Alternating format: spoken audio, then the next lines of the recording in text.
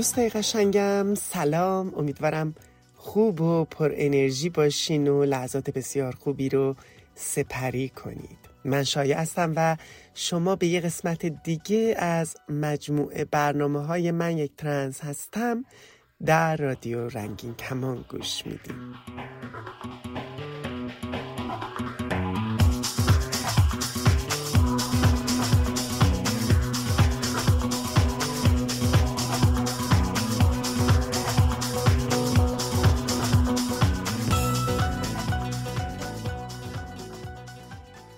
در برنامه قبل درباره هفته آگاهی رسانی درباره ترنس ها صحبت کردیم و در مورد روز 20 نوامبر که مصادف است با 29 آبان ماه و روز جهانی یادبود جانباختگان ترنس هست با هم کمی حرف زدیم و یک بیوگرافی های کوچیکی از ترنس های ایرانی که در این سالها به قتل رسیدن توسط اعضای خانواده و یا تحت فشارهای اجتماعی، فرهنگی، مذهبی، قانونی به زندگی خودشون پایان دادن صحبت کردیم، یک بیوگرافی کوچیک ازشون گفتیم. اما امروز در برنامه دوست دارم بخشی از گفتگوی من و ارغوان شمسارا رو با هم دیگه بشنویم. ارغوان شمسارا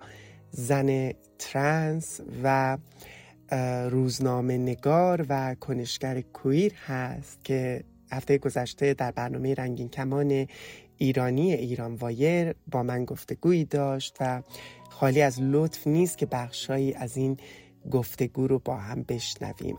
اما قبل از اون شما رو دعوت میکنم که بیانیه‌ای رو که برخی از افراد ترنس ایرانی نوشتن و با همکاری چند تا از دوستان اون بیانیه رو خوندیم و در شبکه‌های اجتماعی خودمون به اشتراک گذاشتیم رو به مناسبت این روز جهانی بشنوید و بعد گفتگوی من و ارغوان شمسارا. یادار ز شمع مرده یادار، مردم آزادی خواه ایران، امروز که گیسوی ایران بانو درفش کاویانی ایرانیان شده است و آذر خشم معترضان بر سر ضحاک شعله می کشد، ما شهروندان ترنس ایران نیز در صف اول آزادی خواهی و در کنار شما هموطنان شعار زن، زندگی، آزادی را آشکارا و همصدا فریاد میزنیم. در یادروز جهانی جانباختگان ترنس فریاد میزنیم. ژینا نمرده است، نام او رمز شده است. قربانیان گمنامان خشونت علیه افراد ترنس نیست که در دهه‌های سکوت و سانسور به چنگال کمیته و گشت ارشاد افتادند و هرگز به خانه نگشتن نیز مهسا امینی هستند که قربانی خشونت‌های حکومتی و اجتماعی شدند. سهم هم قبیله های ما از 43 سال جمهوری آپارتاید جنسیتی در ایران چیزی جز اعدام، شلاق، شکنجه، تبعیض، تحقیر و مسئله‌سازی جنسی در ازای یک شناسنامه نبوده است. پس با پوست و خون خود هم درد و هم پیمان با کودکان سیستان و بلوچستان و کولبران کردستان در صحنه ایم. افراد کویر در ایران هر لحظه با خطر محدود بودن مواجهند. ما طبق ماده 12 اعلامیه جهانی حقوق بشر حق داریم که در کشور خود آشکارا و در امنیت زندگی کنیم. ما افراد ترنس و کویر از جامعه جهانی و کشورهای حامی حقوق بشر می‌خواهیم به جای مذاکره با این رژیم ورشکسته خونخوار انقلاب مردم ایران را به رسمیت بشناسند. اعمال تحریم‌های معنادار حقوق بشری علیه جمهوری اسلامی و شخص علی خامنه‌ای و تعطیل کردن لانه‌های جاسوسی و پایگاه‌های گسترش تروریسم، آدمربایی، قاچاق و پولشویی که تحت عنوان سفارتخانه‌های رژیم در نقاط مختلف جهان فعالیت می‌کنند، کمترین خواستهای ما از جامعه جهانی است. باورمندیم که این انقلاب بزرگ به زودی به بهار آزادی میرسد و نوروز آگاهی و مهر بر تیرگی ظلم و ستم چیره می شود. روزی که پرچم رنگین کمان را در خیابان‌های وطن بچرخانیم و در رژه افتخار خود شعار عشق یعنی عشق را سر دهیم.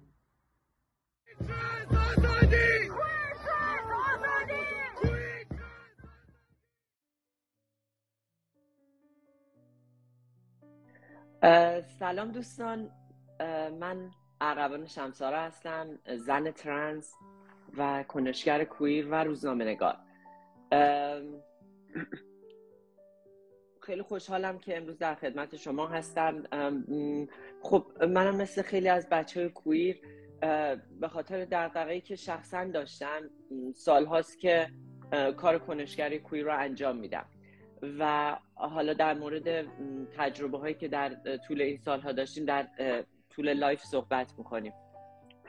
ارغوان جان، ما در هفته آگاهی رسانی در مورد افراد ترنس هستیم و همونطور که خودت هم میدونی 20 نوامبر روز یادبود همه افراد ترنسی که به دلیل هویت جنسی و جنسیتیشون جونشون رو از دست دادن، به قتل رسیدن، خودکشی کردن و غیره. یک مقداری در مورد تاریخچه این روز و اهمیت آگاهی رسانی در مورد افراد ترنس در جوامع مختلف اگه برامون صحبت کنی خیلی ممنون میشم و بعد میریم به تجربیات خودت و از زندگی در ایران، از سالهای کنشگری و غیره میپردازیم. شایع جان، امسال روز جهانی یاد روز جانباختگان ترنس یه مناسبت ویژه است برای ما جامعه کویر و جامعه ترنس ایرانی. من این روزا یه بیت از حافظ خیلی تو ذهنم میاد که ندای عشق تو دوشم در اندرون دادند، فضای سینه حافظ هنوز پرس صداست. و این صدای آزادی آزادی آزادی که امروز تو جامعه ایران شنیده میشه یکی از مطالبه‌گرهای اصلی این شعار جامعه کویر و مشخصاً افراد ترنس هستند که توی این سالها در تاریک ترین لایه‌های آپارتاید جنسی و جنسیتی تو ایران زندگی می‌کردن و خب توی این سالهای سلطه جمهوری اسلامی شعارهای زیاد و قیامهای زیادی علیه جمهوری اسلامی انجام شد، اما چیزی که در روزهای اخیر و در ماه‌های اخیر اتفاق افتاد مطالبه آزادی بود، چیزی که قبلا در حاشیه بود، در حاشیه مطالبات، و شعار زن زندگی آزادی که سلبریت کردن و استقبال از روح غایب زنانگی در جامعه ما بوده. نه فقط زن بلکه زنانگی، مفهوم زنانگی، چیزی که طیف زیادی از آدما درش قرار میگیرن و در حقیقت چیزی نیست که یه مسئله بیولوژیک باشه و فقط به یه عضو جنسی مرتبط باشه. امسال یه مناسبت ویژه هست برای ما ترنس ها که یادروز جهانی جانباختگان ترنس رو برگزار کنیم. چرا؟ چون خیلی از افراد ترنسی که قربانی خشونت‌های اجتماعی و سیاسی شدن در این سالها، اونها هم مهسا امینی بودن و اونها هم مهسا امینی هستن و اونها هم در تاریک ترین لایه‌های آپارتاید جنسی جانشون رو از دست دادن در سکوت و سانسور. اون فرق قربانیان ترنس این هست که همه در سکوت و سانسور جانشون رو از دست دادن و داکیومنت هم نشد به صورت مشخص، چون هیچ نهادی نبود که بخواد واقعا پیگیر باشه جز سازمان هایی که فعال بودن، سازمان های خصوصی و مردم نهادی که به صورت جدا، و ما دسترسی هیچ وقت به یه آمار مشخص در مورد جانباخته ها نداشتیم. روایت ها رو از دور و بر میشینیم که فلان دوستمون رو خانوادهش مثلا تعقیبش کردن، اومدن از یک شهر دیگه توی تهران کشتنش، یا خیلی وقتا مثلا میدیدیم که حکومت با خود خانواده ها هم دسته با اون تعصبات اجتماعی. یعنی بالفرض اگر یک نوجوان ترنس از منزل خودش فرار میکرد از خشونت خانواده، پلیس اون رو به دست خانواده‌اش دوباره میسپرد و خانواده همون کاری رو که میخواستن با اون فرد انجام میدادن. الان که در حقیقت جامعه ما به یه بازنگری اخلاقی رسیده. من اتفاقی رو که توی این خیزش سراسری میذارم، من اسمش رو میگم بازنگری اخلاقی اجتماعی، چیزی که قبلا زیاد در موردش حرف نمیزدیم. غم نان بود قبلش. من توی اعتراضات قبلی، توی دوره‌های خیزش‌های قبلی عمدتاً موضع‌گیری مشخصی نمیخواستم بکنم، چون میدونستم اگر تغییری بخواد ایجاد بشه، باز هم سهم ما در یک معادله هوموفوبیک و ترنسفوبیک در جایگاه خاصی قرار نمیگیره. اما الان که شعار آزادیه و این به شعار اصلی تبدیل شده، الان بهترین فرصت هست که ما جامعه کویر صدامون رو بلند کنیم، جامعه ترنس صدامون رو بلند کنیم و بگیم از ظلمی که شده به ما در طول این سالها و اطلاع رسانی کنیم به کسایی که دنبال ایجاد یک ایران آزاد و یک ایران پر از عدالت هستند. دقیقاً همینطوره ارغوان، دقیقاً همینطوره. وقتی صحبت از آزادی میشه، وقتی صحبت از دموکراسی میشه، وقتی جامعه در پی دست یافتن به اون مفهوم آزادی هست، این روزها نمیتونه یک قشر، یک گروه رو نادیده بگیره، مخصوصاً قشری که در همه این سالها بیشتر از اقشار دیگه مورد سرکوب، ظلم، تهدید، خشونت و تبعیض قرار گرفته و صداش از همه کمتر شنیده شده، به خاطر اینکه کسی صدای اونها نشده و اونها دسترسی نداشتن به امکاناتی که بتونن صدای خودشون رو برسونن.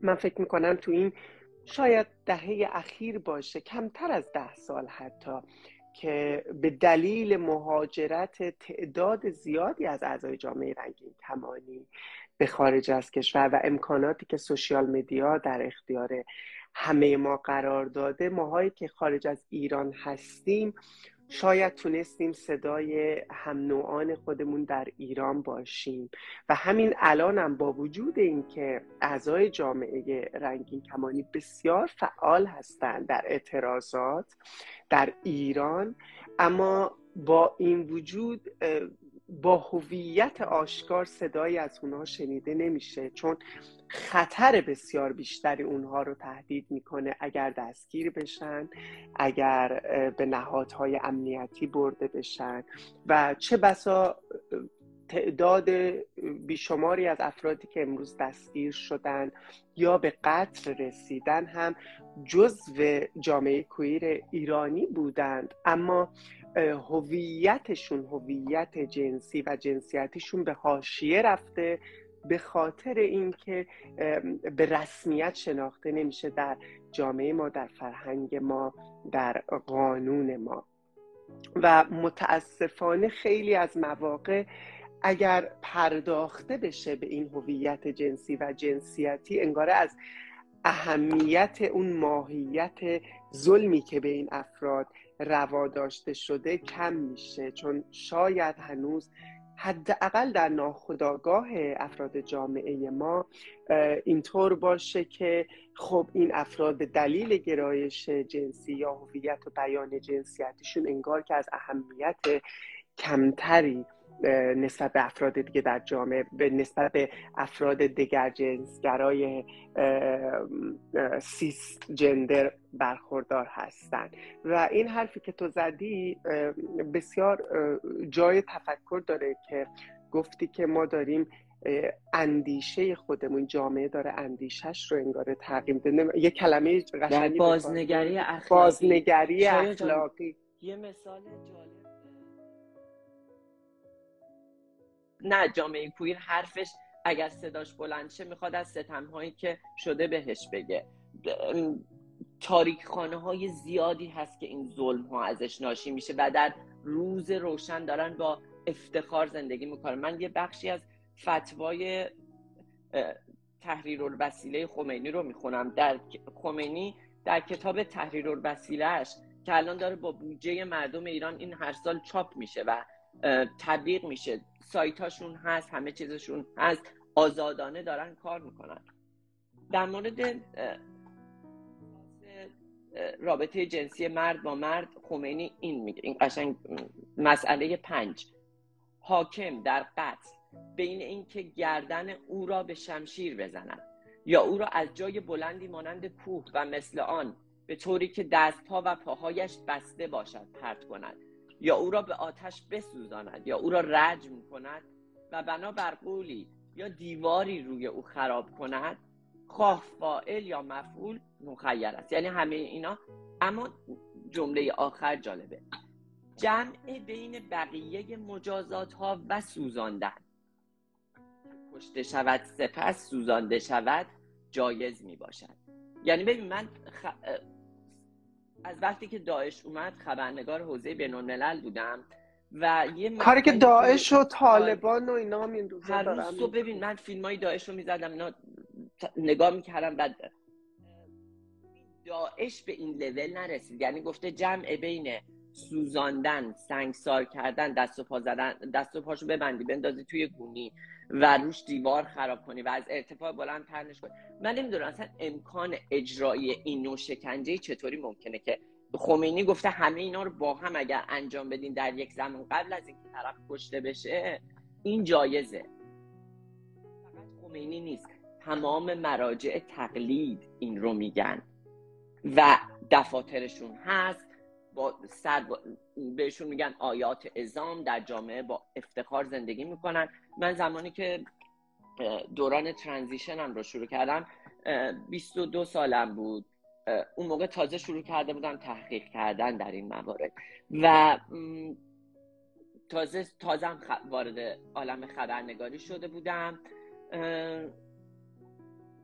اون موقع دانشجوی دانشگاه علامه بودم. بعد با پژوهشگرای حوزه میتونستم کانکشن‌های خوبی بگیرم و در پروسه تحقیقم برای ترانزیشن با پژوهشگرای زیادی از حوزه در ارتباط میرفتم و مشخصا میرفتم دفتراشون، میگفتم خب من که الان ترانس هستم، وضعیتم اینه و امکان عمل کردن رو در شرایط فعلی ندارم، من چه کار باید بکنم، من نوعی باید چه کار کنم. شاید جالبه نظرهایی که نمیخوام وارد نظرهایی بشم که واقعا من کلمه جز اراجیف نمیتونم توصیف کنم براش متاسفانه، اما کسایی که منصفترین ها و در حقیقت عاقل ترین افراد قوم بودن در حوزه در نهایت سکوت میکردن و میگفتن ما براتون دعا میکنیم. یعنی این نهایت متین ترین جوابی بود که میدادن، هیچ جواب دیگه نداشتم. آیت الله بهجت که خیلی مورد احترام جامعه ایرانی است، من خب به دفتر ایشون رفتم، سال 82 بود، رفتم دفتر ایشون و با مسئولان اونجا صحبت کردم اونا و گفتن حالا بعدا ما به شما جواب میدیم. 2-3 هفته بعد دیدم یه نامه از دفتر آیت الله بهجت برای خونه ما اومد که توش نوشته شده تربت امام حسین بخورید. این جوابی بود که در حقیقت خب اونجا دادن. ببینین enough is enough، بسته، تموم شد. من خطابم به اون دوستایی هست که میگن نگرانن اگر صدای جامعه کویر بلند شه انقلاب ایران ممکنه از جمعیت انقلابی و از جمعیت معترضان ریزشی صورت بگیره. اون دوره ما با طرفمون یه اینطور دیدگاهی هست، ما این دیدگاه رو دیگه نمیخوایم و میخوایم کنار بذاریم و فکر کنم هیچ کس با این مخالفتی نداره در حقیقت. و الان به نظر من دیگه زمانش رسیده که البته توی این سالها به قول خودت دوستانی که در توی این سالها بچهای کویری که خارج از ایران اومدن شروع کردن فعالیت کردن، کارهای سازمانی کردن و الان طوری شده که دیگه به هر حال من میگم انقدر تاثیرش زیاد بوده که مثال واکنش‌های سوشال میدیا رو که گفتم خب نمونهش هست، یا افرادی مثل خودتو که الان چهره زیبایی شدن از جامعه کویر و همه دوستشون دارن واقعا و این تحولات مثبتی است که پله پله داره اتفاق میفته و سنگرهای پیروزی هست که ما داریم می‌بینیم. من فکر میکنم در این بره برای رسوندن صدای جامعه ترنس و صدای جامعه کویر به یک کار سازمانی مداوم نیاز داریم و اینکه سازمان‌های مختلف کویر از سراسر دنیا یواش یواش با هم متحد و کانکت بشن و حرکت‌های جمعی زیادی انجام بدیم، چرا که جمهوری اسلامی دیر یا زود میره و این سیستم به هر حال به احتمال زیاد تغییر میکنه و ما با یک قوانین جدیدی باید و اگر جامعه ایران قرار باشه که در ایران آزاد فردا باز هم حقوق یک قشر رو، یک گروه رو پایمال کنه و اون حق انسانیشون رو ازشون بگیره، یک جمهوری اسلامی دیگه خلق کنه. دقیقاً من به همه کسایی که با نسبت به حقوق کویر میگن ساکت باشین فلان چیزی نگین، همینو میگم شما هم با جمهوری اسلامی درون خودتون مبارزه کنین، چون جمهوری اسلامی تم اصلیش این بود نگین و نکنین، تاب و سازی همه حوزه ها بود. متاسفانه شاید جان خود من هم به نوعی اون جمهوری اسلامی رو در درونم شاید داشته باشم در حوزه‌های مختلف زندگی، یعنی این تمایل در درون ما نهادینه شده که بگیم که تابو سازی کنیم از مسائل مختلف، هر چیزی که باب میل ما نیست یا موضع بگیریم در برابرش. مشخصا مثلا ما در جامعه کویر، در جامعه خودمون این تابو سازی ها رو زیاد داریم، یعنی حالا من وارد ریزش نمیخوام بشم، اما از حوزه واژگانی، از حوزه حالا گروه‌های مختلفی که داخل جامعه ما هستن، خیلی چیزا رو به صورت غیر ضروری تابو سازی میکنیم و از حوزه واقعیت دورشون میکنیم، منزویشون میکنیم و تبدیل به تابوشون میکنیم، در صورتی که نه، هر چیزی میتونه ابزار مبارزه ما باشه. در حقیقت کلمه‌ای که ساخته شده ابزار مبارزه ما میتونه، ابزار اتحاد ما میتونه باشه و به جای منزوی کردن یک گروه یا یک شخص یا یک مفهوم بیایم و از همه اینا برای مبارزه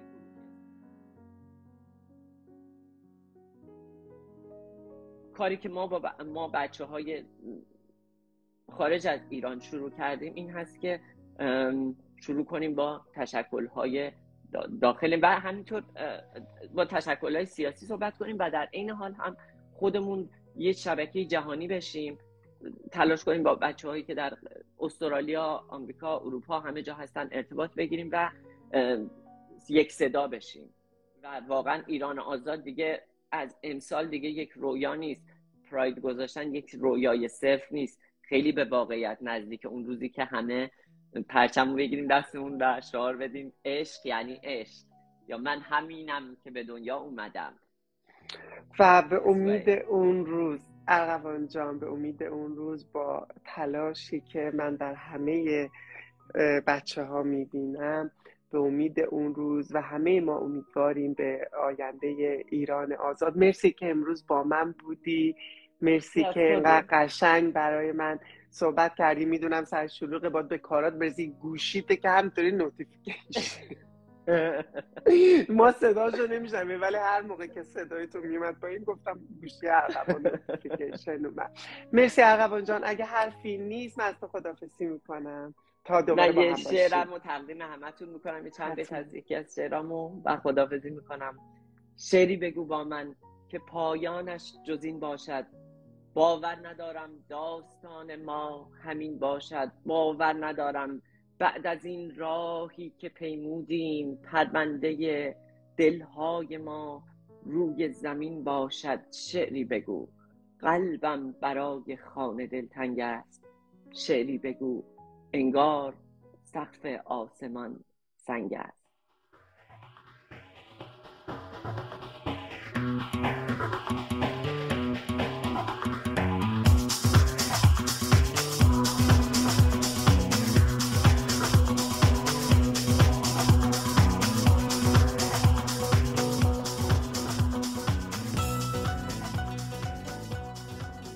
شما به برنامه من یک ترنس هستم در رادیو رنگین کمان گوش میدید و گفتگوی من با ارغوان شمسارا، زن ترنس، کنشگر کویر و روزنامه‌نگار رو شنیدید. اما جا داره که اینجا راه‌های ارتباطی رادیو رنگین کمان رو بهتون معرفی کنم. میدونید که در اینستاگرام من رو میتونید با هشتگ من یک ترنس هستم پیدا کنید و با هم در ارتباط باشیم. اما حتما از راه‌های ارتباطی با رادیو رنگین کمان هم استفاده کنید تا پیاماتون رو در برنامه‌های دیگه رادیو هم بشنویم. شناسه ما در تلگرام @رادیو رنگین کمان. میتونید از طریق واتساپ یا سیگنال هم با ما تماس بگیرید. 2044 77 25 891 667 یا اینکه به پیامگیر تلفنی ما در ایالات متحده تلفن کنید. 201 818 649 94 06. از طریق اسکایپ با شناسه رادیو نقطه رنگین کمان میتونید با ما در تماس باشید و یا اینکه صداهای خودتون رو ضبط کنید و برای ما ایمیل کنید به آدرس رادیو رنگین کمان @gmail.com. میتونید به ایمیل شخصی من هم پیاما و سوالاتتون رو بفرستید. shaya@radioranginkaman.org. هشتگمونم که حتما یادتونه، ما رنگین کمانیم.